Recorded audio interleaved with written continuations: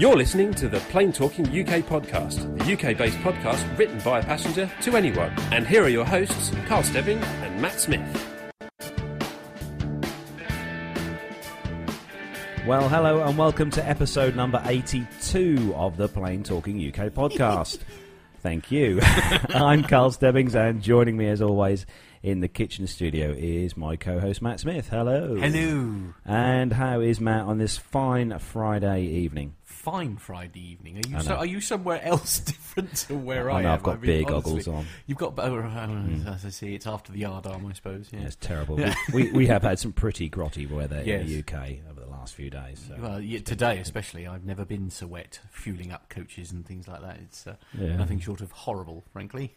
Don't you have a rain jacket to wear when you're doing that? Yes, but unfortunately, when it is persisting as much as it has been, it doesn't take long before it penetrates said waterproof, and I end up with a cold neck. But not that anyone particularly cares about that. So, oh, we care. So, well, indeed, it's that's very kind. We don't want to see you soaking wet. Yeah, indeed. So yes, back from our holiday. Yeah, we're all now. back. Yeah. Everyone's back. Even Pip's back from his holiday. Yes, but then Pip has a holiday every week or every day. You can't say he does. You can't say that. It's horrible. Anyone who follows Pip on his on Facebook on the Plain Safety Podcast will know that Pip is he's in far-flung destinations across Europe every day. Yeah, but that's his job. It's a bit like what a job! It's a bit like telling off one of these holiday reps because they're in a posh place riding around all the time. That's hardly fair. Well, and it's not exactly the glamorous life that everybody makes it out to be. I know. I'd actually just listened to one of Pip's latest show, and I remember he had some feedback on there from one of the listeners of his show saying that they are a bit sort of upset that he keeps posting all these wonderful pictures of where he is and the pools and the spas he's got to. That's all part of. I honestly, I know. Poor Pip. We're being mean to him. To be fair, he's promoting the job as a pilot as being wonderful, a bit glamorous, a glamorous job. Yeah, absolutely. Yeah. So the date today is the 16th of October. It's just gone 6 o'clock. It's 7 minutes past 6. Yes, we're a bit late starting. Mm-hmm. And we've got some people in the chat room. We've got who we got? We've got Matty Fabs in the chat room. We've got Pilot Pip is in the chat room. He's going to listen to his own segment later. Is he? We've got Philip Davis in the chat room. Masha Gertz is in the chat room. We've got scrolling down here. Dan Hannington's in the chat room. Yay. Hello, Dan. Nice to see you in the chat room. Scrolling down, there we go. That's at the moment. That's our listeners in the chat room for the episode. We'll probably get some more. For those of you who are watching Pilot Pip's live broadcast last night, me and Matty Fab were in the chat room. Pilot Pip. Sorry, Captain Jeff. Yes. Well, Pip was in there. Captain Jeff's live show yesterday. Me and Matty Fab were in the chat room with Captain Jeff until 2 o'clock this morning. Good heavens! Which was nice. Yes, I'm afraid I was catching Z's because I'm a little bit sleep deprived since coming back from holiday. So I've been frantically trying to. It's jet lag. What was that? I don't know what that was. It sounds like somebody just pressed the call button. The call button on the. So on the subject of celebrations, we have got some news about a certain listener who is in the chat room at the moment, and. All right, I'll do it publicly. Oh, you're covering half of your face up by where you've got your hat. Oh, sorry. All right, there we go. Yeah, we have got some celebratory stuff to do because someone in the chat room has got his PPL license. Get here. So we'd like to congratulate from us here at the Plain Talking UK studios, Matty Fab on getting his PPL. Whoop, whoop, whoop, whoop, whoop. Yeah. Wow, I had no idea we had so many people in the studio. I know. No, fantastic round of applause there. Look. Well done, Matt. Yeah, well done, Matty Fab, for obtaining your PPL license. I've managed to get Matty Fab's telephone number, so I'm going that continuous stalking again. I'm going to be continuously speaking to Matty Fab now. Yes. to get all the ins and outs of how to pass my nav exam. Matt, you are going to regret that so much. The worst thing I ever did was give Carl my mobile number, honestly. Anyway, shall we focus on the task at hand? Yeah, it is episode number 82, and as Carlos said, it's now 6:10. It's the 16th of October 2015. It's another live show. So if you're ready, Carl, shall we do some news? Yes, we're going to start the show then, as we do each week, with our rundown of the weekly news from around the world and the UK. So if everyone's ready, including Matt, woohoo! Let's go.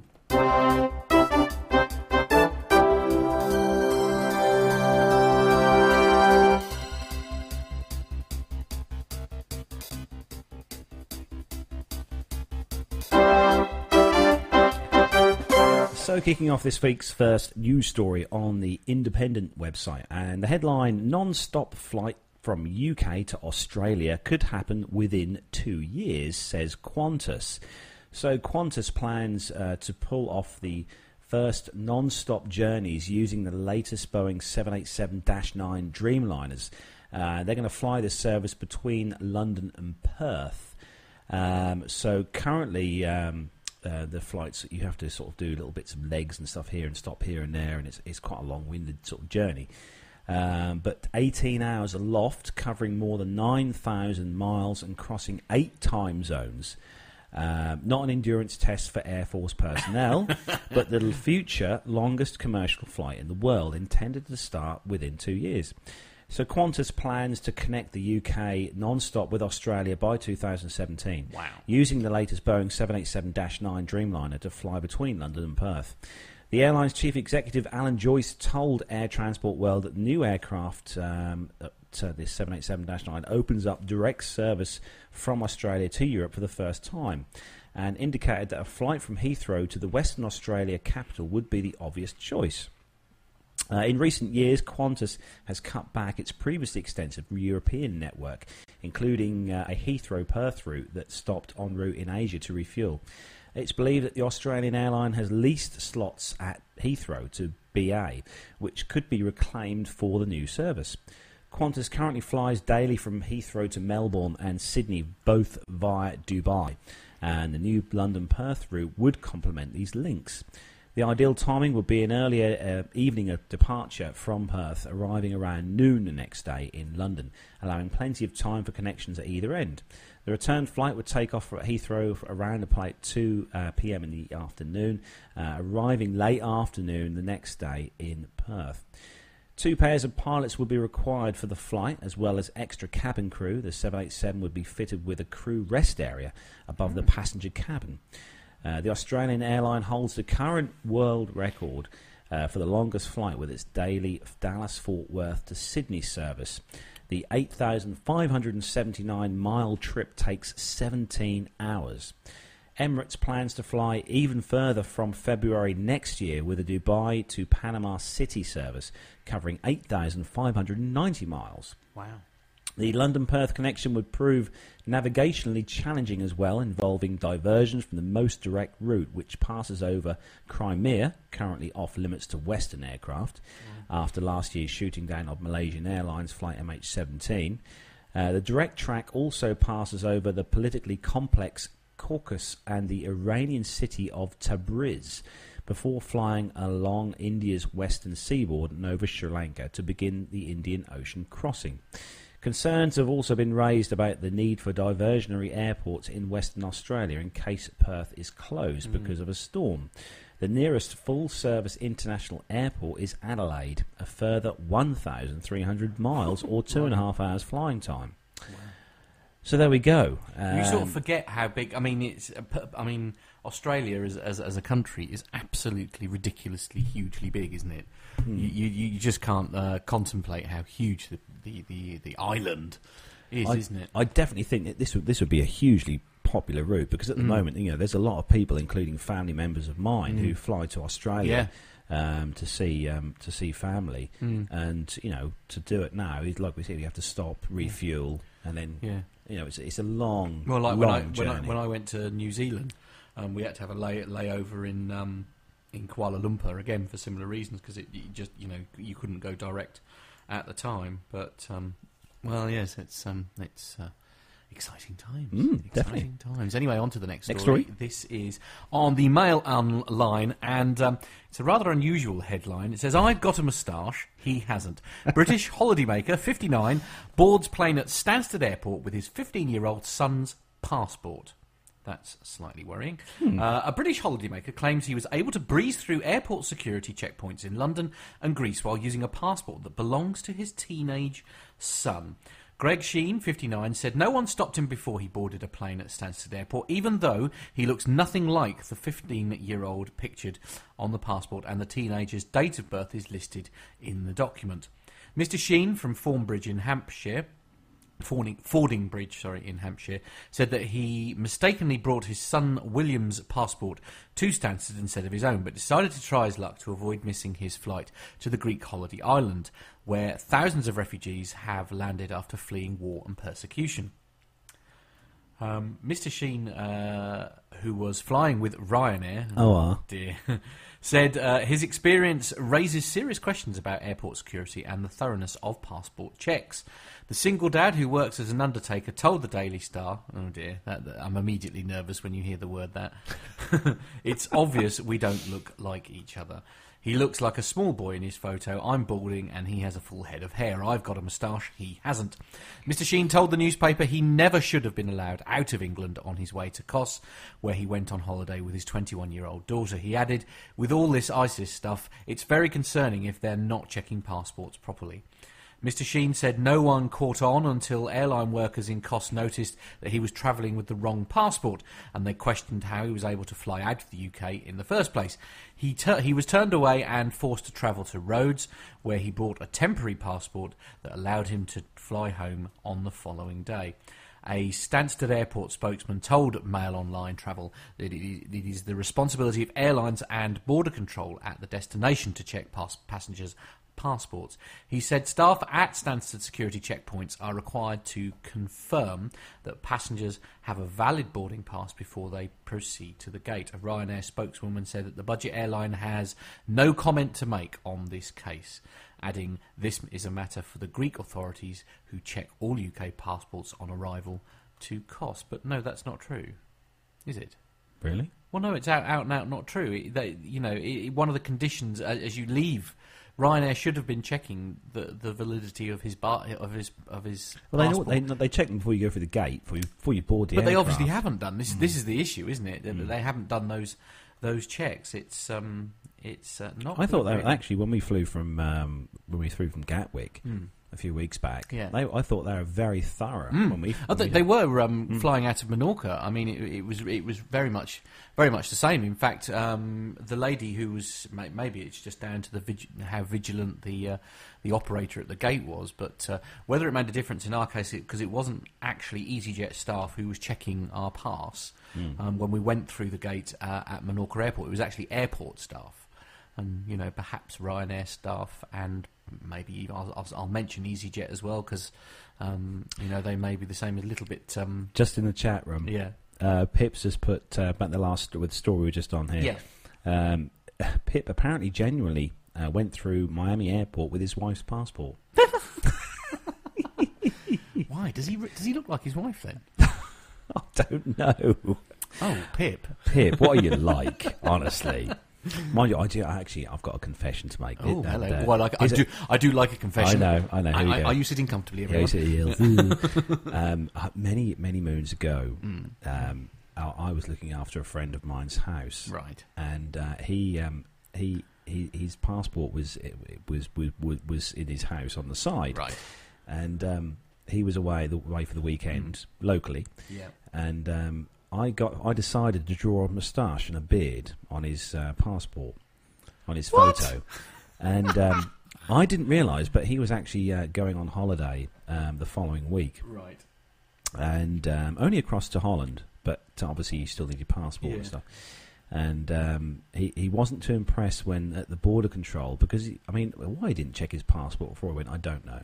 But he got there and was given a rather funny look by the passport control people, because obviously his photo had been doctored, and he got a severe telling off. I can imagine. And it was all your fault. And it was my fault, and I did feel slightly guilty about it. But no idea what that is. Okay, that's another thing. That's someone calling.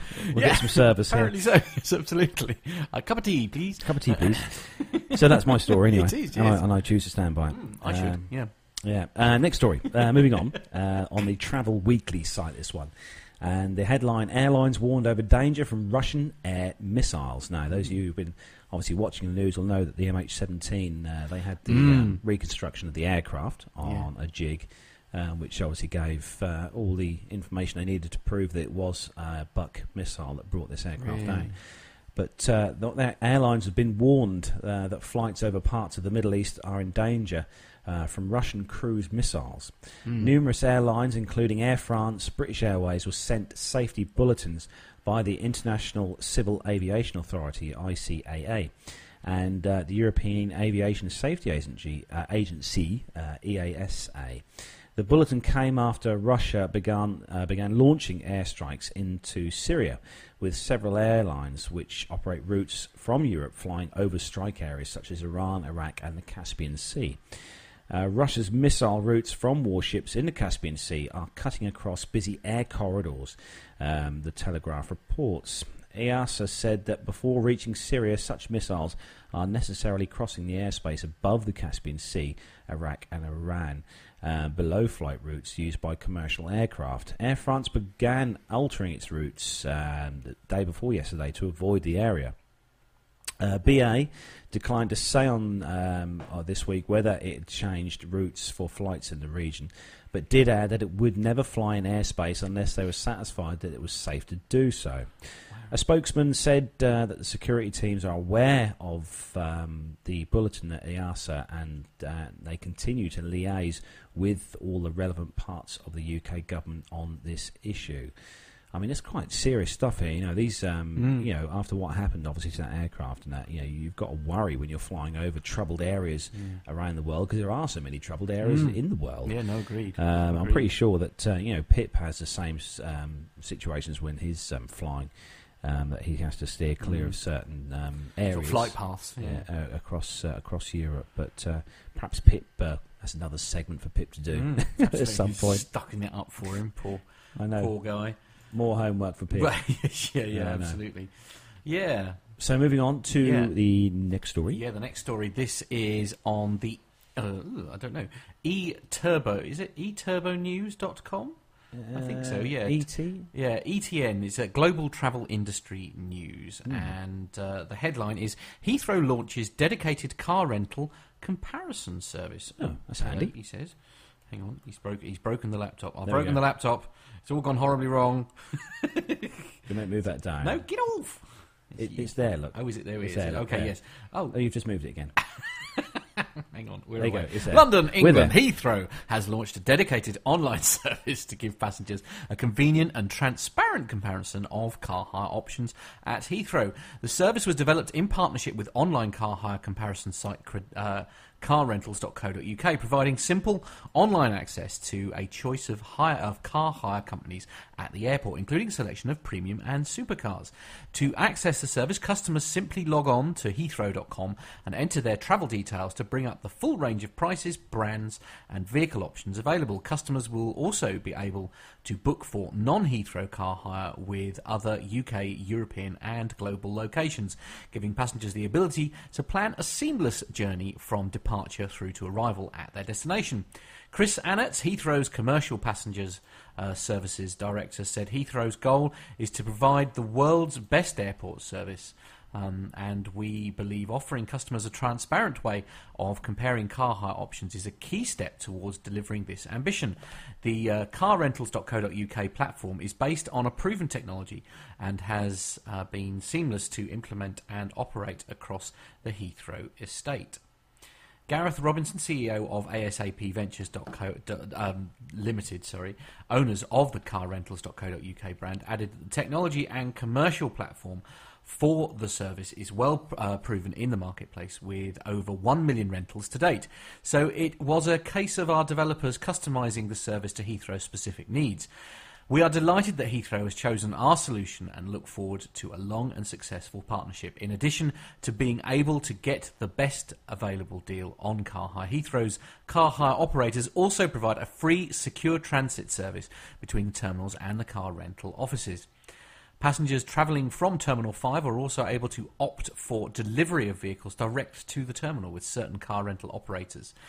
Future plans include the introduction of at-terminal car delivery across the Heathrow estate and the integration of the car hire comparison platform into the Heathrow app to give passengers even a greater convenience. I think it's a brilliant idea. Yeah, I mean, as long as it's, as I suppose, because they're comparing multiple operators, aren't they? So it's not just a case that they've done a deal with someone else. Like until recently, obviously Ryanair had a deal with Hertz, wasn't it? Yeah, and Hertz, I mean, I 3 or 4 times I've hired a car from Hertz, very successfully, I might add. And sometimes it is cheaper to go with a comparison site than direct. Not all the time. It does pay to go direct as well. Well, and also let's not forget a lot of the airlines directly, like EasyJet and Ryanair, are trying to encourage you to actually use their websites directly for the better deals. So I suppose it's just a case of do a bit of research, I suppose. Yeah, we always do. Just say hello to everyone in the chat room, that you guys are still there. It's gone all quiet in the chat room. I'm kind of worried. Perhaps they're listening. They might be perhaps sitting there they're listening. Yes. I know, sorry, yeah. We'll give a quick mention as well to someone else who's listening in the or watching by YouTube. And hello to Jason Rowe. Hello, Rowie. Give him a little wave. Hi, Rowie. He's watching the show in the comfort of his home. Excellent. Yeah, so hello to you. I work with him. Oh, do you? Yeah, he's a rum chap. Is he? Yeah. Right, he must be if he has to put up with you. I know. So it unhinge most people. Someone has. Yeah, well, yes. So on to our next story on the Get West London site. Get West London. That's another new one. We had that one before. And the headline, high-flying graduates welcomed by British Airways. So the search is on for the next group of undergraduates hoping to secure a place on one of the airline's 5 programmes. And this is all about working for BA with their various different things they do. So a new cohort of graduates have joined BA for a career where the sky really is the limit.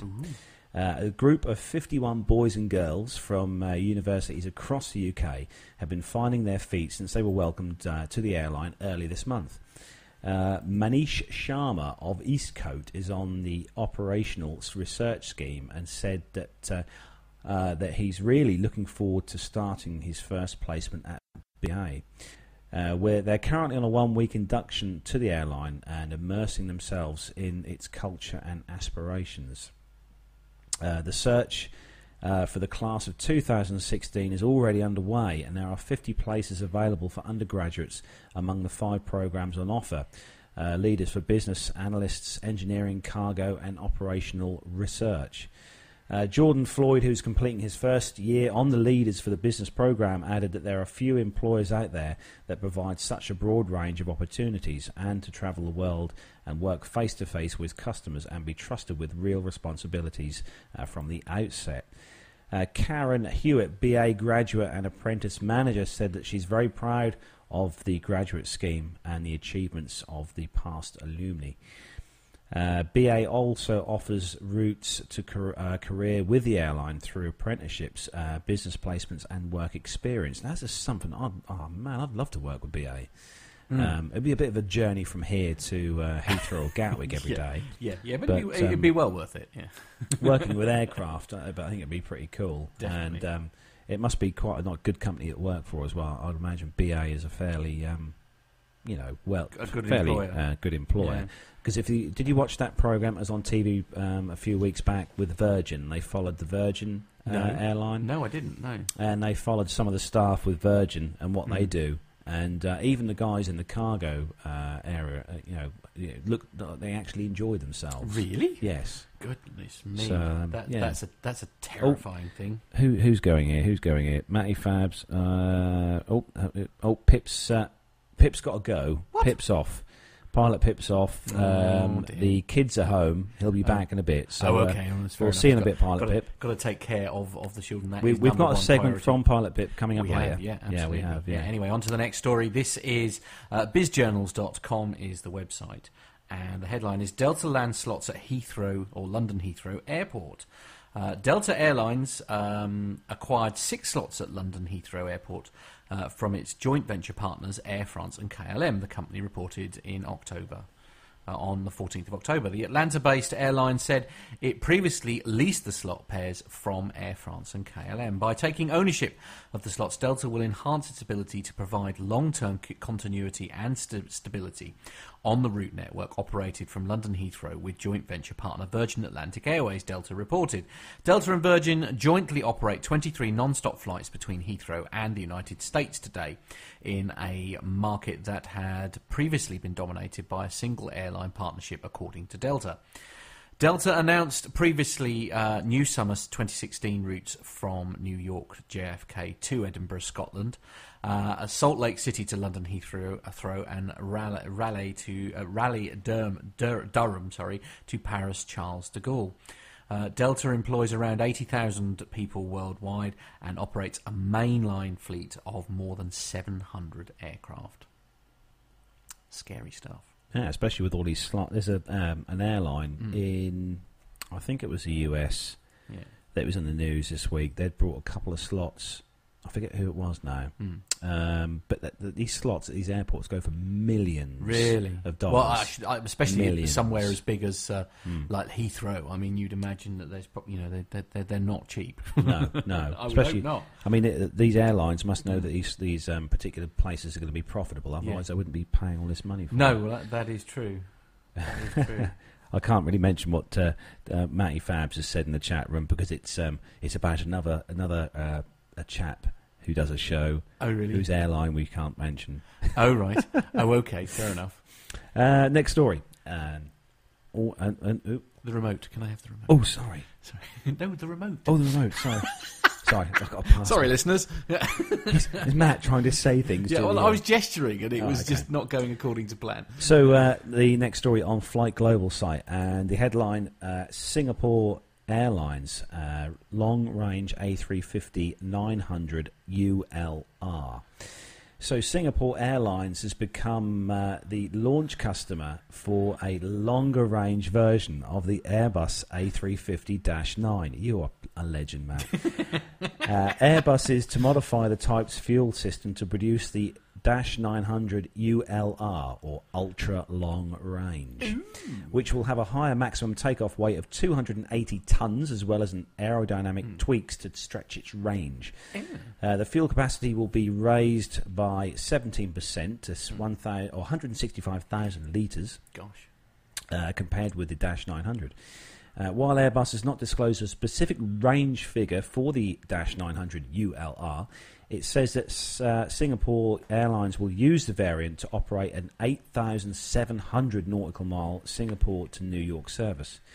Airbus adds that the aircraft will be able to fly for up to 19 hours. Wow. That's a long while. Our customers have been asking us to restart non-stop Singapore-US flights, and we're pleased that Airbus was able to offer the right aircraft to do so in a commercially viable manner, says Singapore Airlines chief Goh Chun Pong. The airline is to amend its previous order for 63 A350s to include 7 with the long-range capabilities. Deliveries of these enhanced aircraft are going to start in 2018. Singapore Airlines is also adding another 4 -900s to its order book, bringing its commitment to 67 of the Rolls-Royce Trent XWB-powered aircraft, says the airframer. Operators will be able to reconfigure the long-range version back to the standard -900 specification, Airbus also adds. Singapore Airlines had previously operated non-stop services to New York as well as Los Angeles using an A340-500. Wow, that's 19 hours. That is a heck of a long while on an aircraft. Yeah, it is crazy. They're going to have to offer some amazing in-flight entertainment service for that kind of length of flight. But I'm sure, I haven't flown with Singapore Airlines, but from what I've heard, their service and stuff on board is really good. Yeah, it's really good. Well, Masha Gertz in the chat room she said that we had the Finnair A350 come to Amsterdam last week. Quite the event. I'd love to have seen that. Yeah. Would have liked to have had the old lens for that one. I bet you would. I'm sure Dan Hannington will have some photos of that at some point, no doubt. Yeah. He's been putting some very good pictures on his. He always does. His Instagram page. He can't help himself. Well done, Dan. Yes. So next story. Yes. The next story, and this is on Flight Global again, and it's a picture story. This one. It says American name replacing US Airways as final day nears. US Airways will all but slip into airline history when American Airlines combines the two carriers' reservation systems on the 17th of October. All of the combined carriers' flights will be operated by American and carry American flight numbers from Saturday, with the last US Airways flight scheduled to land in Philadelphia from San Francisco a little after 6 a.m. local time that morning. Signage at more than 200 airports already says American, says Kerry, who is the Senior Vice President of Customer Experience at the Fort Worth, Texas-based carrier. During a media call earlier this week, most of the work left for the night of 16th of October will involve simply swapping the US Airways name for the American name. The night of the cutoff, we will take down last US Airways signage and make sure the American brand is displayed prominently everywhere in these terminals, she said. This process has already occurred at many of the former US Airways gates and Ronald Reagan Washington National Airport, a hub for the combined carrier. It's all a bit sad, really, isn't it? That's a massive. I mean, they're two big names that we've all kind of grown up with, American Airlines, and obviously, with the United and stuff like that. These are all big airlines, but obviously, good things have to come to an end. Well, I mean, they said they'd been bought, so I suppose it was inevitable, really, that one day they were. It was going to go, wasn't it? But as you say, it's a.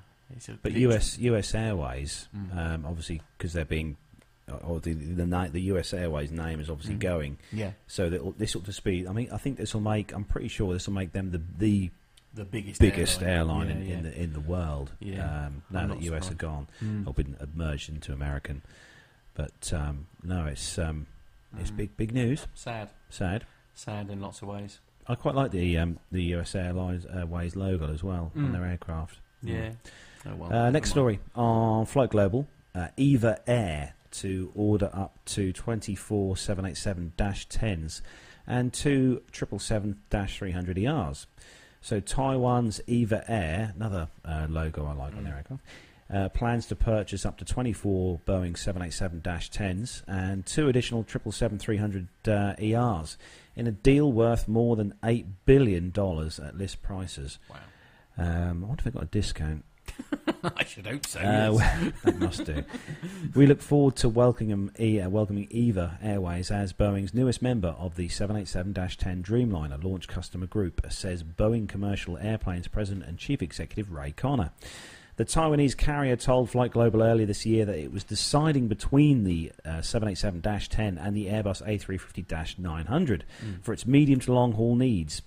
Eva already operates more than 37 Boeing aircraft, including 21 777-300ERs, says the airframer. With the airline's latest planned orders, the carrier will hold orders for 15 777-300ERs, 5 777 freighters and 24 787-10s. The new order will post to Boeing's backlog once finalised, which is a huge backlog they've got, because I know they've got a huge backlog of aircraft. Really? Boeing and Airbus as well, with these new engine options for Airbus, the Neo, and obviously with the 737 MAX, which is going to be the replacement for the which Ryanair are going to be buying, right? Which will replace their Dash 8s that they've got at the minute, which we've both flown on many times. Yeah, many times. It's. I mean, that's backlog. That's one of the places that I've. You have that bucket list of places you want to go in the world. Yeah. One of mine is the Boeing field at Seattle. Really? Where they make the Boeing aircraft. Any specific reason? It's just if you ever Google the place, it's huge, man. It's such a massive. I mean, it's probably the same size as the village we're in now. Really, it's that big, and it's just huge. I'd love to go there. Perhaps I'll have to talk the wife into going air next year. Yeah, good luck with that. I'm not sure she's still forgiven you for going to an air show and then a museum for the entire day while you were on I know. holiday. We've still got the interviews to play for that as well. Oh, yes, that's true.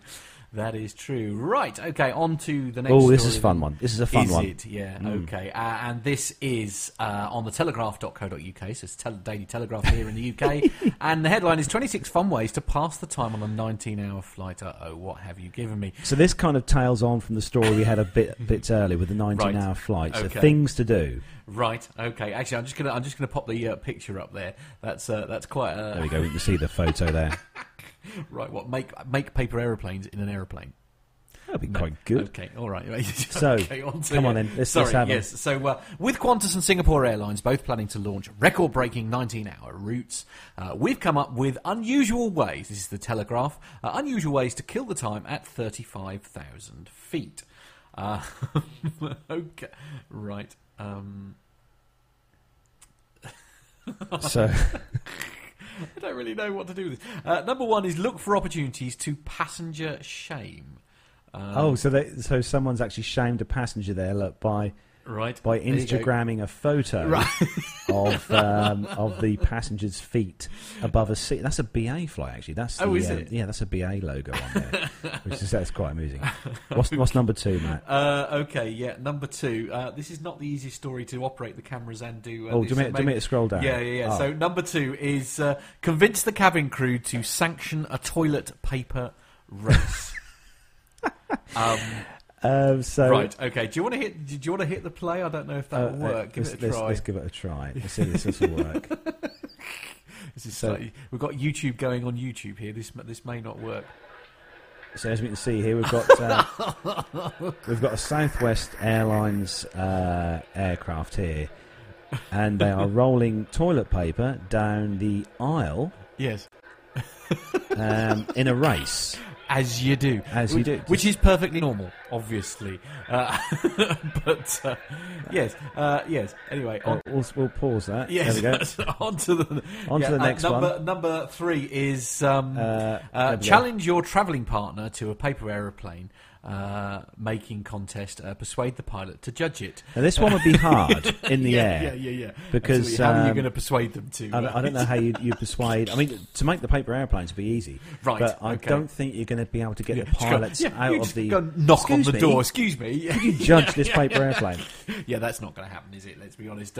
Number four, or see who can do the best accent from each country you fly over. That sounds quite like good fun. I'd have a lot of fun with that. Number five, try to write down every US state in 20 minutes. They did this in an episode of Friends. Oh, really? Oh, it's hilarious. Okay. Yeah. Then every UK county. That would be quite a challenge.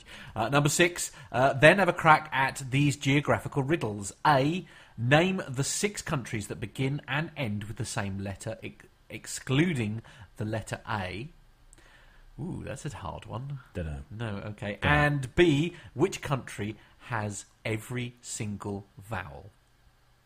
Ooh, that's hard. I've given up already. Like Afghanistan or something. Mind like block anyway, here. Number 7, an aeroplane drinking game. Oh, yes, definitely. I'll be well up for that. Consume 2 fingers every time there's turbulence. Oh dear, no. The flight that I've just been on, I'd be really, really poorly. And then, where are I? Sorry, I've lost the plot. Pretend number 8. Number 8. Sorry, pretend you've got the same drinking problem as Ted Stryker from Airplane. Oh, I don't know that one. Oh, have you not seen the film No, Airplane? I haven't. This is where he says, "I've got a drinking problem," and he Right. gets the cup and he sort of goes like that and puts it over himself. It's brilliant. I mean, I think everyone in the chat room has definitely seen the film Airplane. Apart from me, it would seem. So Yeah. Is that something I've got to go? So I need to go and do some research. You seriously, Matt, have to go home Yeah. and Google YouTube. It's probably on YouTube. Yeah. Okay. Watch the film Airplane. Okay. Right. You will. Right, okay. You will wet your boxer undergarments. shorts. Yes, indeed. Yes. Number 9. Read the world's longest book, Proust's À la recherche de temps Purdue, which totals 1,267,069 words, or failing that, Tolstoy's War and Peace, which comes in at a rather disappointing 561,093. Number 10, see if you can get an upgrade. Try complaining that you need more legroom or that you have a phobia of confined spaces. See our guide for other ideas. Failing that, see how close you can get to the first-class cabin before a steward challenges you. Do it as a group, taking it in turns to try. This is a way to ensure that the flight gets landed at the next available airport, isn't it? Really, but and then extra points for managing to actually sneak in. Number 11. Oh, this one looks slightly terrifying. Write a scathing review of your in-flight meal. It could well go viral en route, and judging by that meal there looks pretty horrific. I can't see what airline that is. They've probably been very careful about how they make it sort of known, don't they? And then number 12, watch a whole series of 24. Wow. Once you've removed the 15 minutes of ads, the entire series actually lasts around 17 hours. Perfect. 13, organise a pub quiz with other people on board. That would be quite good. That's for you. Geeky aviation questions obviously are a must. 14, get a willing stewardess to kick off a game of charades. Snakes on a plane is mandatory, of course. Number 15, listen to the world's longest album 4 times. That would be Cardiff outfit Quiet Maradua's 111 track 4.5-hour debut album. I've never even heard of those. I wonder what they are. 16, flying in business class. See how many yoga poses you can do on a flat bed. People might look at you a bit strangely if you do that. 17, Temple Run, or one of the other most popular iOS games of all time. Oh, I see, you play something on your phone. Right? Yeah. If you can make your iPhone battery last 19 hours... You're doing well. You're doing incredibly well. 18, try to start a Mexican wave. That would be quite a giggle. 19 is listen to the Serial podcast. What's that? It will. Don't know. It's not our podcast. I was going to say, listen to the Serial podcast. It will fill at least half of your journey. Live tweet in a couple's mid-air row. You'll need in-flight Wi-Fi for this one. Number 21. Watch the most inappropriate film you can find. Qantas showed Flight, starring Denzel Washington as an alcoholic pilot last year. What could you possibly unearth? Really? Yeah. That seems a bit of a bizarre one, doesn't it? Number 22. Try out your knee defender, but desist before it causes a scene. Oh, knee defender. What's a knee defender? That was a huge story. I think it was last year or earlier this year. The knee defender. You know when you're on a flight and you've got someone in front of you and they recline their seat. Oh back, yes, yeah. And there's the device you can buy on Amazon or any site, Yes.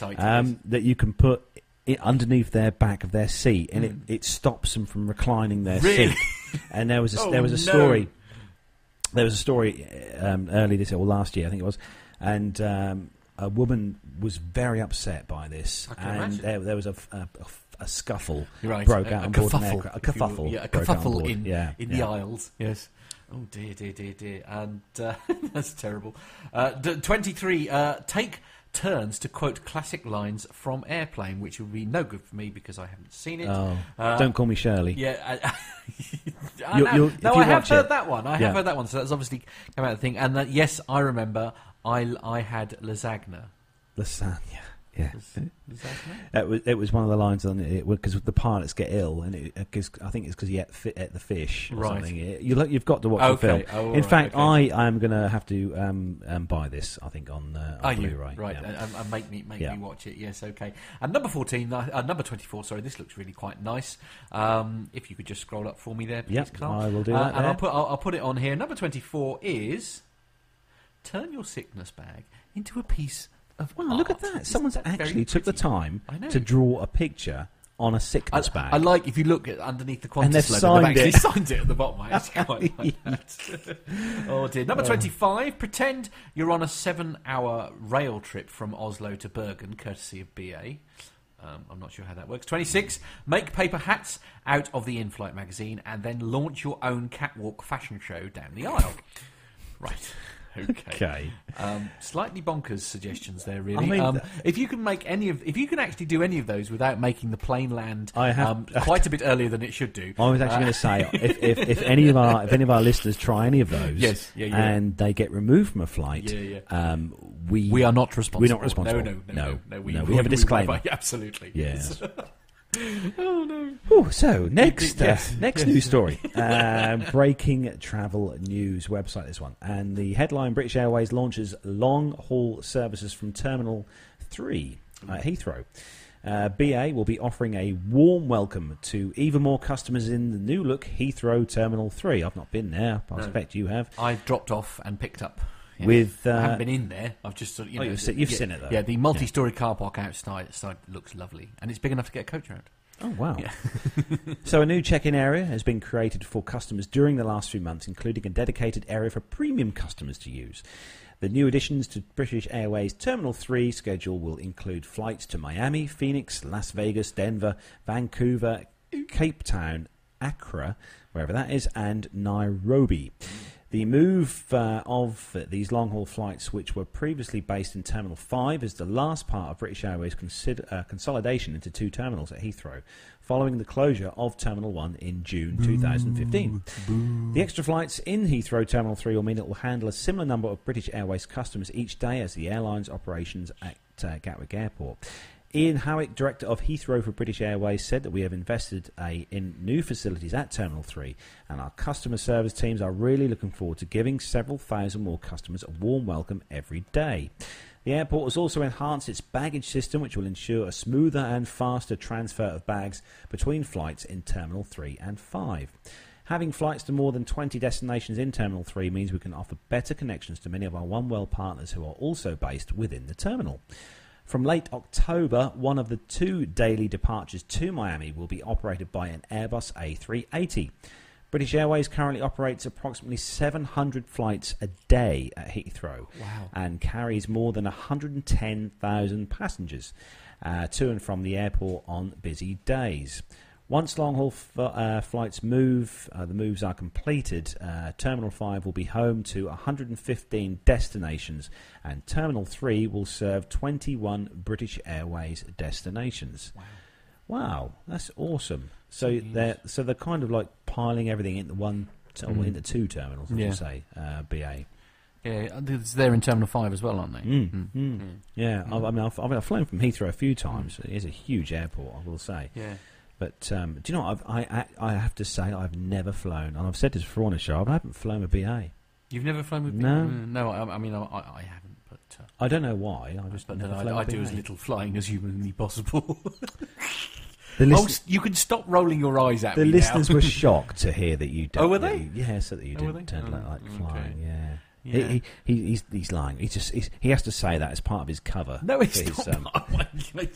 I honestly, on the way back, because as we left Menorca, and you go up, and just for a little while, just as you get up to a certain, but for probably a good sort of like 5,000 feet or whatever, it was really, really bouncy, turbulent. Just doesn't really cover it. I've never been so terrified in my entire life. I didn't like it. Yeah, you'll be all right. I don't like it. It really scares me. You wait till I take you up my Cessna 150. Although, ironically, I'd be all right about that.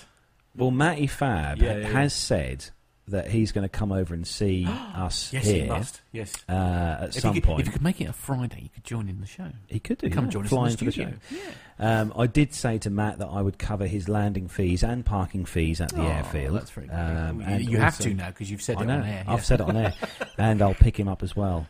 Oh, fantastic. I'll tell you what, I'll pick him up in the coach. Yeah. Actually, Matt's just put here, is Matt looking forward to you taking him for a ride in your plane when you get your licence, Carlos? No. My reply to that my reply to that is that as long as Matt is still working at that point, because he may be retired then. Right, it's going to be that far away. It can't take you that long. Yeah. Oh, dear. Anyway, on to the last story. This is on breakingtravelnews.com again, and the headline is Oman Oman. Oh, I was right. Was I? I've flown with them. Oman. Yeah, Oman. Oman Air welcomes first Boeing Dreamliner to the fleet. Boeing and Oman Air today celebrated the delivery of the airline's first Boeing 787 Dreamliner. The airline ordered 6 787-8s in November 2011 as part of its expansion plans. We are delighted to receive our first Dreamliner, which reminds me, actually, we have an email that we need to find out. Do you remember I asked a question about how long it takes? Yes, we had an email from Matty Fab. We did, yeah, we did. That is, yeah. So we'll get those up for you later. hoik that out, and Yeah. we'll follow that after this story. Oh, okay, I'll get those now. Okay. The airline ordered 6 787-9s in November 2011 as part of its expansion plans. We are delighted to receive our first Dreamliner, which, combined with Oman Air's award-winning service, will provide an excellent travel experience for our customers, said an Oman Air spokesman. Our decision to invest in this game-changing airplane underlines our confidence in the 787 and the value it will add in terms of reliability, operational efficiency and comfort. The Boeing 787 Dreamliner is an all-new super efficient family of commercial airplanes that brings big jet ranges and speed to the middle of the market. In response to airlines' overwhelming preference, Boeing designed the 787 family with superior efficiency, which allows airlines to profitably open new routes to fly people directly where they'd like to go in exceptional comfort. Since entering service in 2011, the 787 family has opened more than 50 new non-stop routes around the world. Oman Air has announced that it will deploy its first Dreamliner on services to Saudi Arabia and Europe. We're proud to have the Oman Air join our growing base of 787 customers in the Middle East and around the world, said Boeing Commercial Airplanes President Ray Connor. Our partnership with Oman Air dates back almost 15 years, during which time the airline has been operating the 737 family.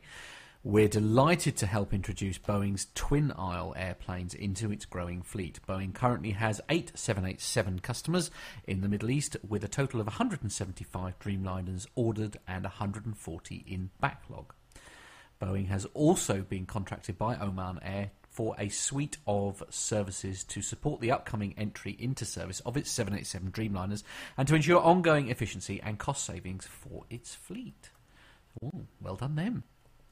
I'm just having issues with the laptop here at the moment. Oh, are you? Yeah. Okay. You might be able to help me out with this when we when we have Pip's segment. Yeah. Okay. Yeah. Well, Bad news. we have got some email feedback from Matty Fab. Yes. But once I get this laptop sorted, it's having a rather weird issue right now. Fair enough. But anyway, that is the end of the commercial segment. Yes. So we're just going to have a very quick break, and we'll be back after these messages. Find this and other great shows at the Aviation Media Network. TheVoicesInYourHead.com.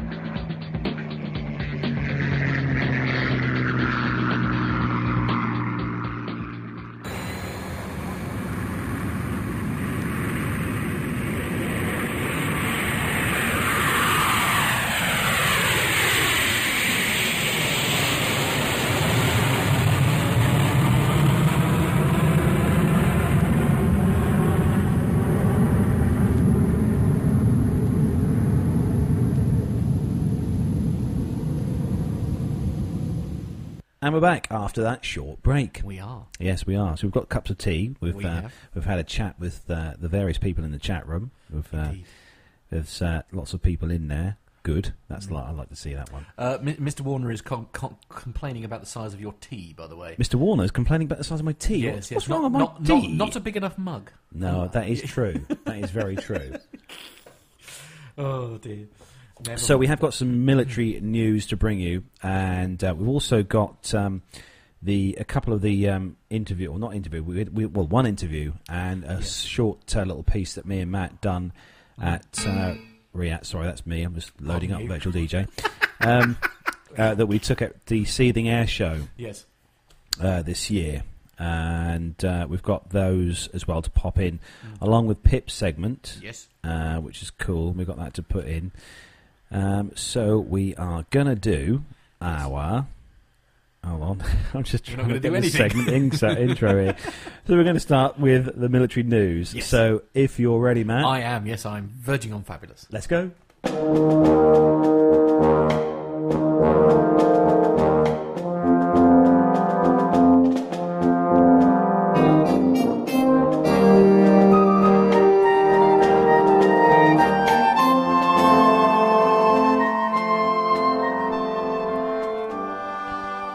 So, kicking off the first news story in the military segment this week, and Flight Global site.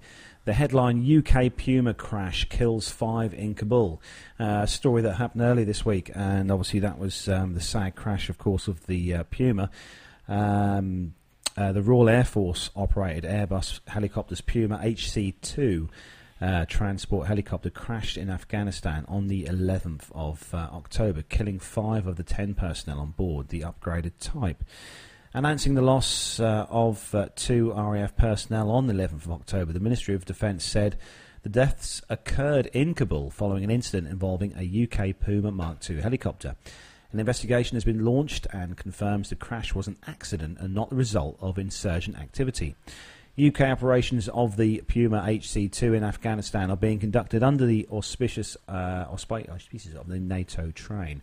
Advise and assist mission in the country, which also is known as the Resolute Support. Flight Global's Fleets Analyzer database records the RAF as having had 22 Puma HC-2s in active use before the accident, assigned to the service's 33 and 230 squadrons at Benson in Oxfordshire. 24 of the rotorcraft are recently upgraded ones with features including digital cockpits and more powerful Turbomeca Makila 1A1 engines. The latter are intended to boost performance in hot and high conditions, such as those encountered in Afghanistan. Very sad news indeed, obviously, of this, especially this has happened in a war zone, but it wasn't actually attributed to anything to do with the conflict. Yeah. I did read a report a few days after this incident happened that it possibly could have been the tail rotor striking a cable from a sort of a tethered balloon. Whether they followed anything on for that, I don't know. Yeah. But it's still sad news anyway. It's very sad. Yeah, actually, and again, Mr. Warner has again said quite rightly, there's been too many fatal crashes this year. It has to be said. Yeah. It's been a really, really just strange year for kind of everything aviation, not just with the air shows, but there's been a lot of GA accidents and stuff this year. It's sad, really. It'll be interesting to see what 2016 brings us. Yeah. Who knows? Well, hopefully better news than what we've been having this year. Hello, you're right there. So moving on to the next story. Before we move on to the next story, I'm just going to very quickly say hello to my best friend Geordie. Oh, Geordie. James Watson, as is. And is he watching? Him and Jay are currently watching. Oh, they're watching? They're actually watching as we speak. So should have had a shave. You should have had a shave. Yes, absolutely. You've made no effort. So I suppose I better just put my camera on and say hello to Geordie and Jay, who are watching. I think, and actually, we need to talk to him, by the way, because he's recently come back from Las Vegas. Oh, is he? Don't ask me which airline he flew with. Okay, it might even be one we want to know all about. So, actually, if you are listening, Geordie, I want to know by the time I've read this story, please, which airline you flew with when you went to Vegas, because I think you went out there on a stag do. As you do. Really? Yeah, I know. Terrifying, isn't it? Anyway, yes, the next story. This is on Flight Global, and the headline is Boeing to fly new CH-47 Chinook Block 2 rotor blades in 2016. Boeing's development of an advanced blade for the tandem rotor CH-47 Chinook is moving ahead, with the first blade about to finish this week ahead of flight trials in 2016. The new blade design has been in development for several years and will give the Chinook 900 kilogram, or that's 2,000 pounds, of additional lift, Boeing says. The blade is a significant component of the US Army's Chinook Block 2, which will enter production in 2020. The next Chinook includes several undisclosed design enhancements, but some known items are the improved rotor blade and driven train, plus a reduction in separate fuel cells from 6 to 2. Boeing and USA program officials say that the new rotor blade is backward compatible to the current production model, the CH-47F, although the Army wants to deliver it in one unified Block 2 renew or manufacture effort to reduce touch labour. The next year it will fly, says the Army program manager for cargo helicopters, that's Colonel Rob Barry. The strategy is for it to be the first one to be flown in Block 2. It's a fallback too, because after we qualify it on Block 2, we will work out to what extent it goes onto the F model. Block 2 aims to keep the 50-year-old type in operation through to 2060, the Army says, and an older model will start to be replaced once production scales up beginning in 2021. According to Barry, the Army is wholly committed to Block 2, which is not yet a programme of record, and a request for proposals release decision is expected in early calendar year 2016. He expects a 4-year engineering and manufacturing development phase with a milestone B development decision due the second quarter of the fiscal year 2017. We're trying to buy back some performance, mainly payload, Barry says. The Army is also trying to converge some of the differences between the Army CH-47F and the US Special Operations Command G model to reduce support costs. Stephen Parker, Boeing's Vice President of Cargo Helicopters and Chinook Program Chief, says the company will deliver 57 aircraft this year, and the production of the F models for recent customers, including the United Arab Emirates and Turkey, are heading down the production line in Philadelphia, Pennsylvania. The typical lead time for a foreign military sale is around about 36 months. Parker says the Special Operational Command's final MG-47G has been delivered, and the final British CH-47 Mark VI will also deliver before the year's end. Boeing recently signed India as its 19th Chinook customer, and Parker expects even more new CH-47 customers will sign up over the next 12 months. The Army's last CH-47F order will be placed in 2017 as part of the multi-year 2 contract, and there are currently no plans for another multi-year until Block 2 enters production. That's not the easiest story to read in the world. Thanks for that, Carl. Oh, that's okay. just on that story though, the Chinook, they're intending on making this airframe last for a long while. Yeah. They're making improvements to the airframe, to the obviously the blades and rotor blades and stuff to keep this helicopter going for many years to come, which is really awesome. Yes, British Airways cattle class, no need for a shave, he always looked like that at work. Oh, okay. Thanks for that. Always part only of the fun. Only the best comments. Really, yeah, absolutely. It's nice. It doesn't really matter where we look, whether we look on WhatsApp, whether we look on the chat room. Yeah, we're all receiving abuse, aren't we? It's only fair. Hi, chat room guys. Yeah. So next story on Flight Global, and the headline: Polish F-16 to join Israel exercise. A deployment of some of the Polish Air Force's Lockheed Martin F-16s to Israel bases as part of the forthcoming Blue Flag exercise will allow the service to evaluate some of the Israeli-made systems that are on its shopping list.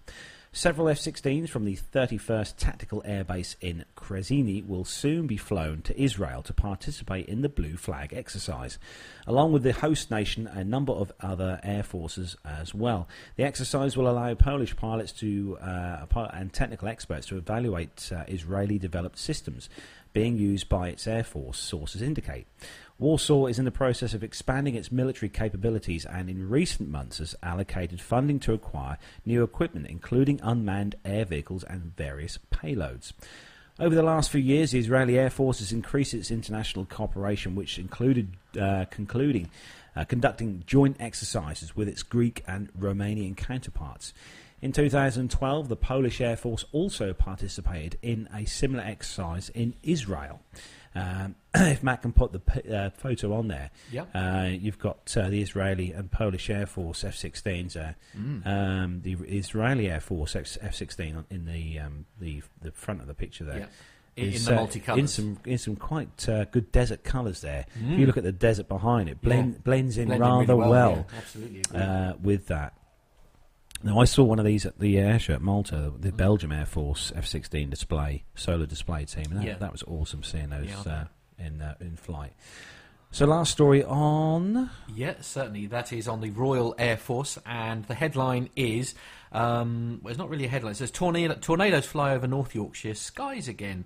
A German Air Force squadron operating out of RAF Leeming is using a multinational exercise to test the operational capability of its Tornado fast jet pilots.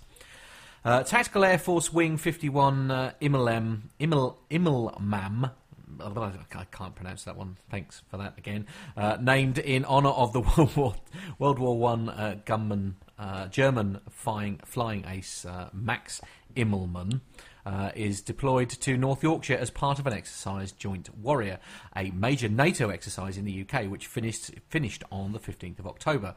Joint Warrior is one of the largest tri-service and multinational exercises of its kind in Europe, providing high-quality coordinated training at the tactical level for all 3 UK armed services and numerous units from invited allied nations.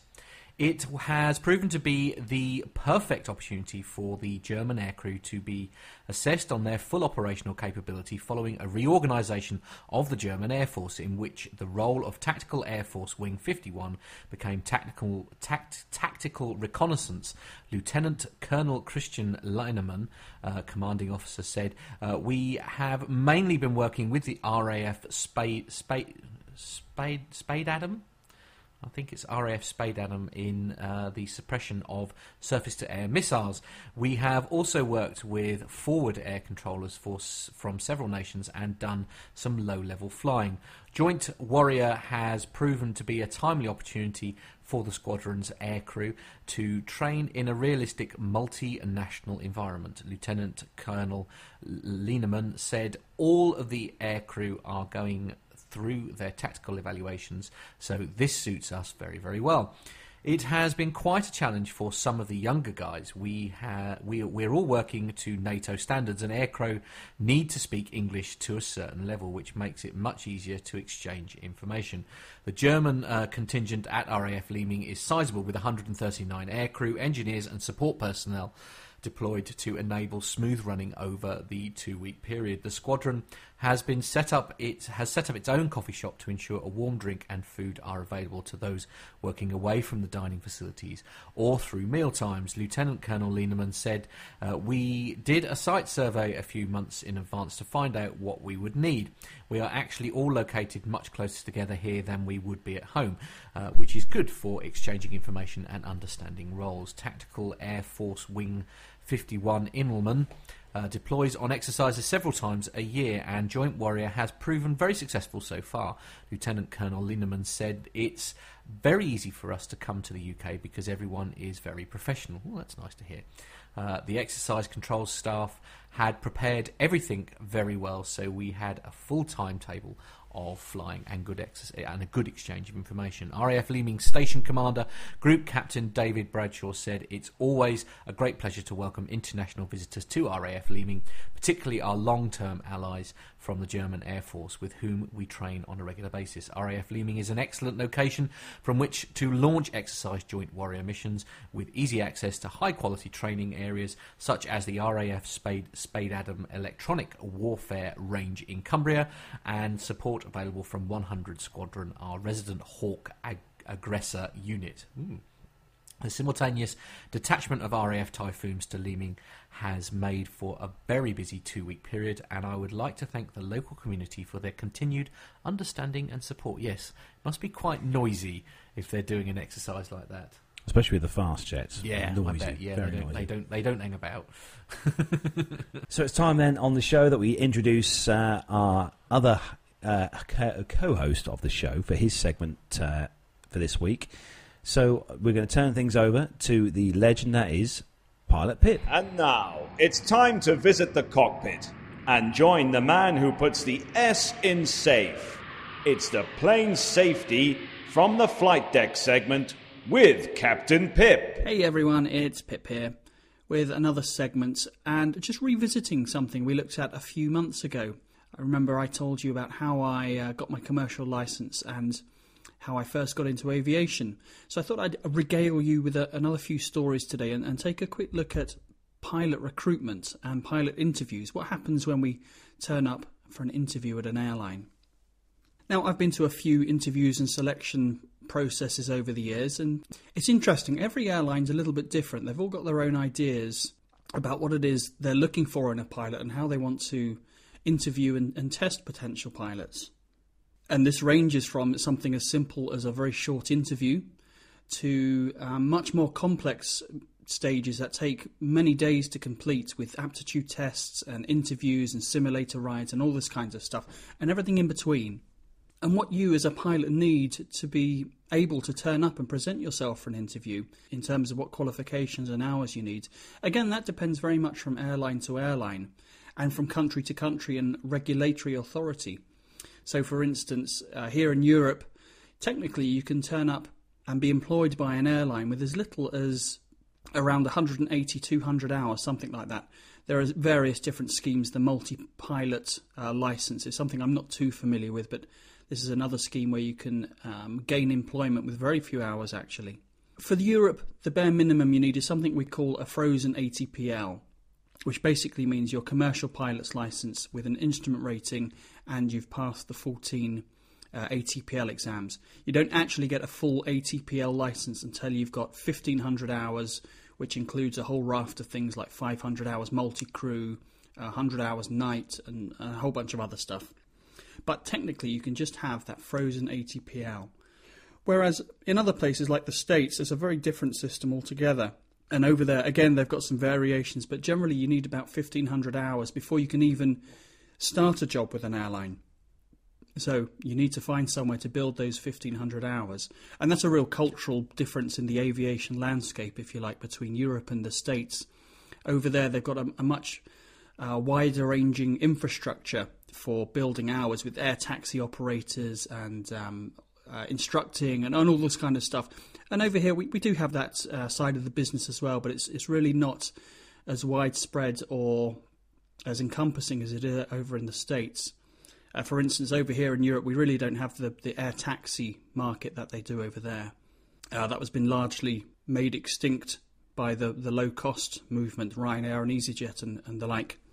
So if you needed to build 1,500 hours over here, then it's pretty difficult. One of the only options open to you are things like instructing will be one of the main routes, maybe parachute dropping, glider towing, but it takes a long time to build up 1,500 hours doing that sort of stuff. But in any case, let's pretend you've sent out your CVs and you've made all your phone calls and your tickets come in, your number's been called, and you get an interview for an airline job. Now, as I say, this can and does vary wildly. Now, there are some airlines out there, not many unfortunately, who will just put you through a basic interview with the chief pilot. They'll assume that you've come so far in your aviation career that you must have some sort of ability. You know, if you've already built 1,500, 2,000 hours, then it's unlikely you're going to be one of the duds. And I remember I had one such interview once. In fact, it would have been my first jet job had it come to fruition. It was with a very small company based out of Luton. And they were just doing little charters. They had two aircraft, an Embraer 145, I think it was, and a CRJ 200. And I'd been doing the survey work for a couple of years. I was very happy there, but it was time to move on. So I went down to Luton and had a very odd 20-minute interview with their chief pilot stroke director stroke human resources guy. And it was a very quick 20 minutes, maybe 30 minutes interview, just a general chat about me and what I've been up to and, you know, the kinds of things I like to do in my background. And then at the end of it, I said to him, well, do you want to do some kind of simulator assessment or some kind of aptitude tests?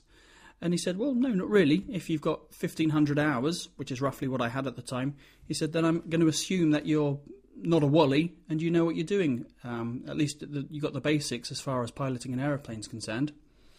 And I said, oh, well, okay, that's great. I was a little bit surprised. And following that, he offered me a job there. Unfortunately, it never came to bear.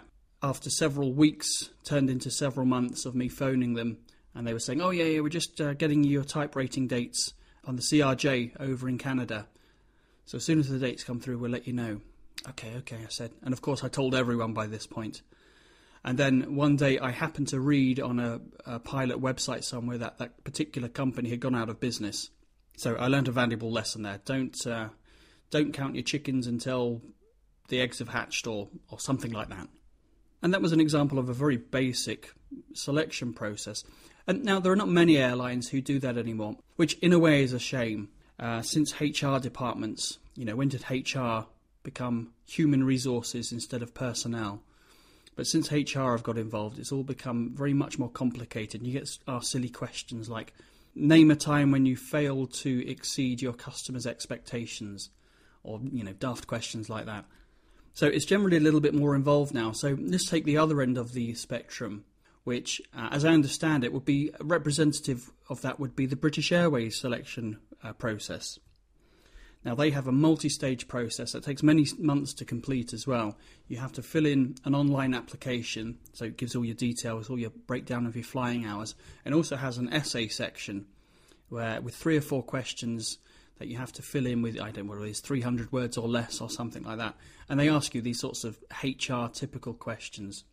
Describe a time when you had to display exceptional leadership qualities, or describe a time when you had to deal with a conflict in a team. Now, personally, very personal opinion here, I don't really see what those sorts of questions, the answers you give, have what bearing they have on your ability as a pilot. Certainly a very good exercise in creative writing, but beyond that, I'm not sure. But like I say, this is HR involvement, and it's all about HR these days.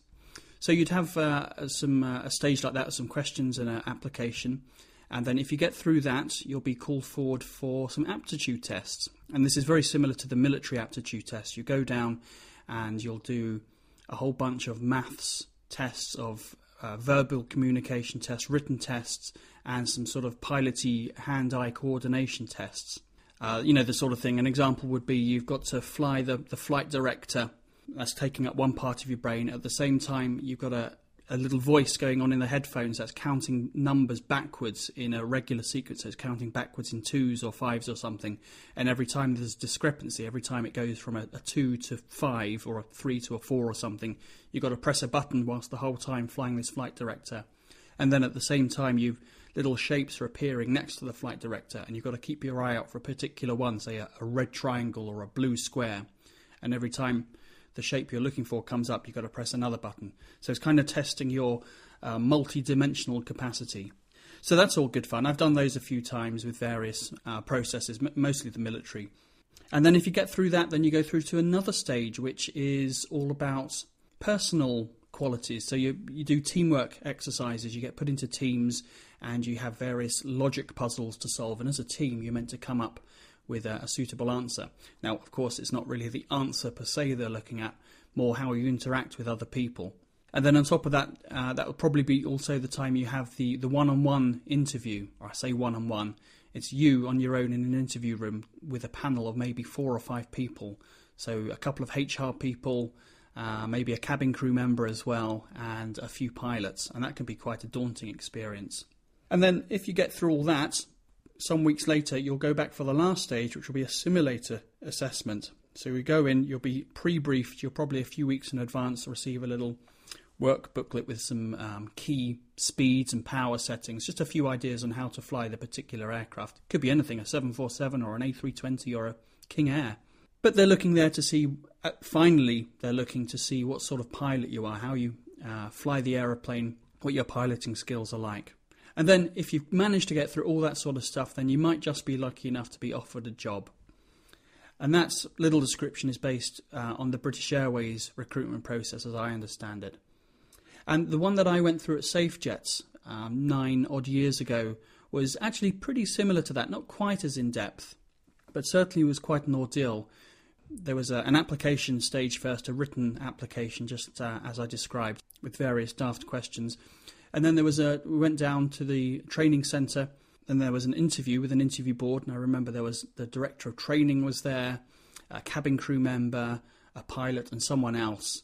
And it was a kind of an odd experience. They asked you some very technical questions. I remember they had a whiteboard up, and they drew some symbols, some weather symbols that you might find on a map. And they asked me to explain what the symbols were. Then they asked me some very technical questions about flying ILS procedures. And then at the same time, they were asking some other questions, some more, describe a time type questions. And again, often these questions, it's not really about the answer you give, but how you give the answer. So I remember being asked, what would you do if you suspected your captain was drunk? Or, what would you do if you turned up at work and you'd forgotten your licence? So there's no real wrong or right answers there. There's a number of different things you could do. But as I say, it's not really about the answers. It's about how you give the answers and how you communicate. And then that was then followed by a simulator assessment, which probably lasted about 45 minutes or so. Just some basic flying, some missed approaches, some holding procedures, some basic instrument flying. Actually, it wasn't too bad in comparison to some of the other simulator checks I've done over the years. So, of course, that all went very well for me, and I was offered a job just a few days later. But I do remember one that, to this day, I'm still a little bit bummed out about. It was an interview for BMI Regional. They're still around, BMI Regional, fly Embraer 145s. And I'd been up to Aberdeen, where their head office is, and I'd had an interview with them, and I'd done a technical exam, about a 1-hour technical exam, which actually I did very well in, it turns out. I got a very high mark. So I was then invited to a simulator assessment at Manchester Airport on the Embraer simulator. But the sim slot they booked for me was at 2 a.m. in the morning. So I had to do a 4-hour drive up to Manchester. Got there about midnight, I think. Left plenty of time. Had to hang around a couple of hours. And then a sim assessment at 2 a.m. in the morning. So I wasn't at my peak mental ability at that point. But still, I thought it all went fairly well given the circumstances. But I had to wait a couple of weeks, and it turned out that I don't know what they'd seen that they didn't like, but I wasn't offered the job following that. Which, as I say, a little bit still annoyed at, because I thought all in all it had gone reasonably well. But you can't win them all, and things turned out pretty well in the end. Anyhow, as usual, I've rambled on for far longer than I intended. So I'll leave it there, hand it back to the guys in the studio, and catch up with you all again in another episode. Take care, everyone. We mentioned this a while ago, obviously. We went on the 6th of September 2015 to the wonderful Seething Air Show. A couple of interviews, one interview, one chat. The interview, which we'll play in just a moment, that was with the lovely Lauren Richardson. But first, a little segment introducing our day at the show. Well, a very good afternoon. We are here, it's Matt and Carlos, and we are here at the Seething Air Show. It is Sunday the 5th of September, and we've just had a nice little interview, haven't we? Yeah, we just managed to nab the guy on the PA system, which is this is quite good. Yeah, absolutely. He was very, very tolerant, wasn't he? He sort of let us get away with all sorts of shameless show plugging, frankly. But yes, what we got to look forward to this afternoon then. Well, we've got Lauren Richardson. She's flying in later. She'll be doing a display. We've also got fly past from the Sally B, the B-17. And we've also got, I think, the Trig display team, I think, are coming as well today. And plus, we've got lots of other general GA aircraft flying in and around. There's Cessnas. There's a 1939 Cessna actually just parked just literally across from where we're standing now. There's also a couple of pit specials which are coming in later. We've had some gliders do a display, some powered gliders do a display today. But no, loads of stuff to do, and loads of military stuff here as well, and some vehicles and stuff. Yeah, that's been my real passion, actually. We had a lovely walk round there, round past the old, what I call the old part of the airfield, where the old tower and everything is. And yeah, there are some absolutely cracking military vehicles there. Mainly American, it has to be said. A couple of Canadian examples, but yeah, really nice to see. So. Yeah, we're hopefully going to get some decent interviews very shortly. But I think it's time for a spot of lunch, don't you?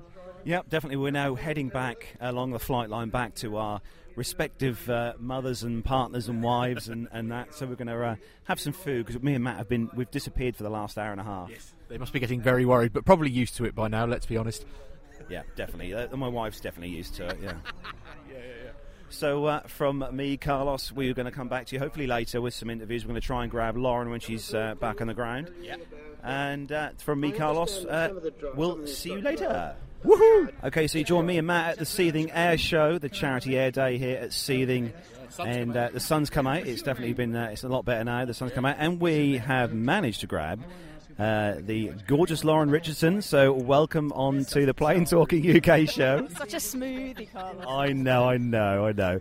So Lauren, we've got you for a few minutes then. How's the display season going for you this year? Yeah, it's going really well, actually. I've been very, very busy. I think I'm up to show 32 or 33 or something today. So yeah, it's really good. I'm off over to Cosby afterwards, sort of like another busy day. So yeah, it's all good. Oh, cool. So what have you got planned for the show here at Seething today? pretty much a mixture of most of my this year's standard stuff that I've been doing, which is all very, very different to last year. Actually, there's a lot more dynamic, tumbly type, spinning type, tail sliding type, torque rolling stuff. So there's a lot of fantastic corkscrew type smoke trails that we're getting a lot of great pictures of this year. So yeah, it's a bit more dynamic than my previous displays. Oh, awesome. So how's the aircraft been performing for you on the season this year? Because you obviously had a big overhaul before the season started, and yeah, it needs another one. I think basically it's done a lot of flying this year, and it's been very, very hard flying. And basically, aeroplanes do break; they wear out. They need TLC. It's given me a few minor issues and niggles this year that have all been dealt with. But any machine that you abuse the way I abuse this thing would do the same. So I'm looking forward to end of this month. We'll be doing a bit of a strip down and clean everything up and see if we can find anything that's broken. But overall, it's been incredibly reliable as ever, and anything that has gone wrong has been easily fixable. So yeah, it's a fantastic machine. It really is. Excellent. What have you got planned for the rest of the season? How many more shows you got this year? Do you know? That's a very good question. I think it's about 6 or 7, something like that. You've had a really busy year this year, Lauren. You must be absolutely knackered, I think. But yeah, bang on actually. Because the thing is, every weekend has been busy doing stuff here, there, and everywhere. So I haven't had a holiday. I haven't had a holiday for several years actually. It's kind of I'm absolutely desperate to just go away for a week in the sun and sit and eat and drink and not worry about anything. But yeah, no, it's been quite tiring, but it's been very, very rewarding actually. I've met some amazing people. I've been to some amazing places. I've seen some amazing stuff. I've gotten to sort of go and sit and experience and understand lots of amazing aeroplanes, and it's just been a brilliant year. Awesome. So apart from Seething, obviously you're here at Seething today, what's been your favourite air show this year you've attended? Ooh, that's a tough one. There have been so many nice ones this year. It's hard to. It really is very hard to choose. There have been some really, really fantastic. Cosby's actually been quite good. I'm there again after I finished here. I was there yesterday. Just a really nice. It's a small kind of show, but it's all heavily. It's a big World War II reenactment thing, which is just the most amazing experience. Wandering around the trenches and sort of experiencing being back in history. And this particular show, they've got a lot of warbirds sort of interacting with the reenactment event as well. So it's quite something. Seeing Spitfires dogfighting and sort of strafing the tank battles and things. It's quite, yeah. You don't feel like joining in? I would love to. It'd be hilarious, but I wouldn't quite fit. Lacking a few guns really, But no, it's just been really nice. I quite like the small, intimate shows where you get to get quite close to the aeroplanes and you get to really sort of feel and see what's going on. And it's just, you can't beat the sound of a Merlin engine, in my opinion. Well, your engine sounds nice, Lauren. Yeah, but I would swap. And you've got smoke. Yeah, I'd still swap. Okay. When we had you on the show, we were talking about like your flight plans and that kind of thing. Now, obviously today the cloud cover has been very changeable with regard to. When did you actually make like the decision like of what flight, or is it still up in the air a bit as to what your planned route or flight is going to be, your display? Yeah, I have a couple of different options for different weather conditions. My main sort of primary display only needs 2,000 feet, and we've easily got that today. So as I was transiting over, it was very obvious that it's going to be a full display day. I think only twice had to wheel out the kind of low display, and once the flat display with displaying in a 600-foot cloud base really isn't very fun, to be honest, and it's a bit dull and a bit boring. Lots of rolling and turning, and how many different rolls can I do in sort of like 6 minutes, but no, full display today, which should be good fun. Great. Well, we better let you get on, Lauren. Well, thanks very much for giving us your time again today on the Plane Talking UK podcast. Me and Matt wish you all the best with your display today. I mean, we don't need to wish you luck because you'll be fantastic anyway. But no, thanks for joining us, and all the best for the rest of the season. Fantastic. Cheers, guys. Thank you. And we enjoyed his interviews very much, or the interview we done with Lauren, and she had a really good rest of the season. She posted some stuff on Facebook just recently, saying that she'd had a really good. She'd enjoyed herself this season. Had a few little hiccups, but she thoroughly enjoyed herself. It was, she did have. But we're not to say too much about that because she's promised to come on and actually talk to us about it when she comes on. But she had She had a very good, an incredible display. Yeah, she did. It really was an incredible display. It was a good air show. It was, it was a all great round. air show. Yeah, it really was a real win. So in the next few episodes, we're going to, hopefully, we're going to bring you the interviews that I took at the Malta International Air Show. We've got 7 of those to put through. So we'll probably span those out over sort of 3 episodes. And we've also got the interview that I took at the Malta Aviation Museum, which was a 2-hour interview. We're going to split that up into 3 sections. Oh, good. And so we'll bring those to you over the coming weeks. Absolutely. We're hoping to run a competition at Christmas time, like we do each year, and we're going to have a competition at Christmas time to win an awesome prize. Possibly. I have got something though, which is good to give away as a prize. Aviation related, obviously, of course, which is cool. So we're gonna have details of that coming up in later episodes. So that is where we are going to bring a rather eventful episode 82 to an end. Where can people find us, hopefully, Matt? Splendid. Well, yes, if you want to go straight to the website, where I still have to put your Malta Air Show photos up, which I haven't done do, but I will. Done do? You know what I done do is, don't you? Yeah, absolutely. You go to www.planetalkinguk.com. Facebook, it's facebook.com/planetalkinguk. Our Twitter handle is @planetalkinguk. If you wish to email the show directly, you can do that also on podcast @planetalkinguk.com, or why not subscribe to our YouTube channel.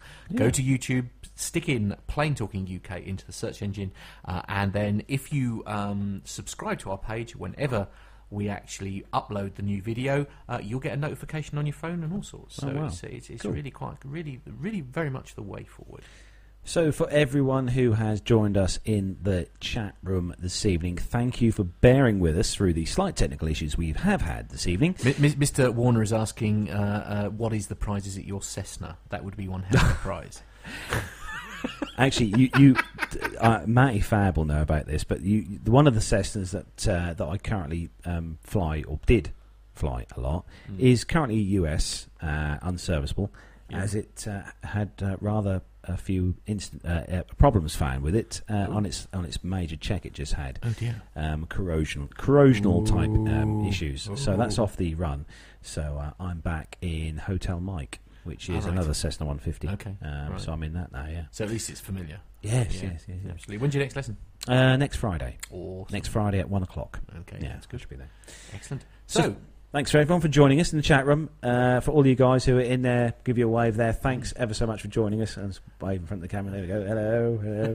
Hello. Thanks ever so much for joining us this week again, guys. And you're all legends. And I'd just like, as well, just to say, on behalf of me and Matt, we put this show together each week, and it's a kind of labour of love for me, and it's been great to have Matt with me on the show since I brought him in ages ago now. I can't remember when. It was a long while ago. It was in November, wasn't it? Yeah, it was a long while ago. We're approaching the year that I joined. You'll have to find out when I first joined. I'll look back in the episodes. We'll need a. And it is and I love doing the show each week for you guys, and so does Matt. And it is a labour of love, and we really do appreciate all the the support that you guys give us downloading the shows. Obviously, it makes all the hard work worth it. It does, yeah. It's nice to know that we do have people out there who enjoy listening to all the news and stuff that we bring you each week. So, on behalf of me and Matt and all us here, thanks to everyone for listening to us. That's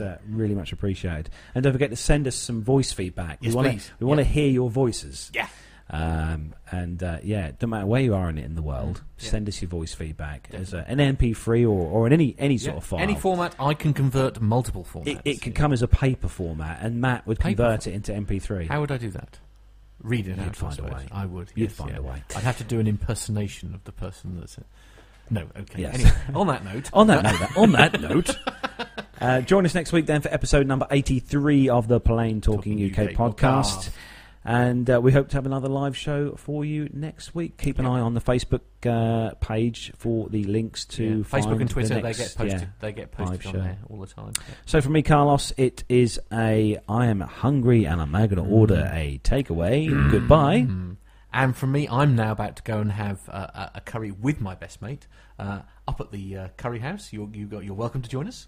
We've got takeout. Oh, I see, takeout. But yes, so And anyway. plus, Gemma's full of cold. Right, yeah. Woman flu. We shouldn't really share Woman that. flu. No, indeed. Yes, yeah, but that's actual flu. It's not our pathetic excuse of man flu. But anyway, yes, that is yes. From me, it is goodbye. Goodbye.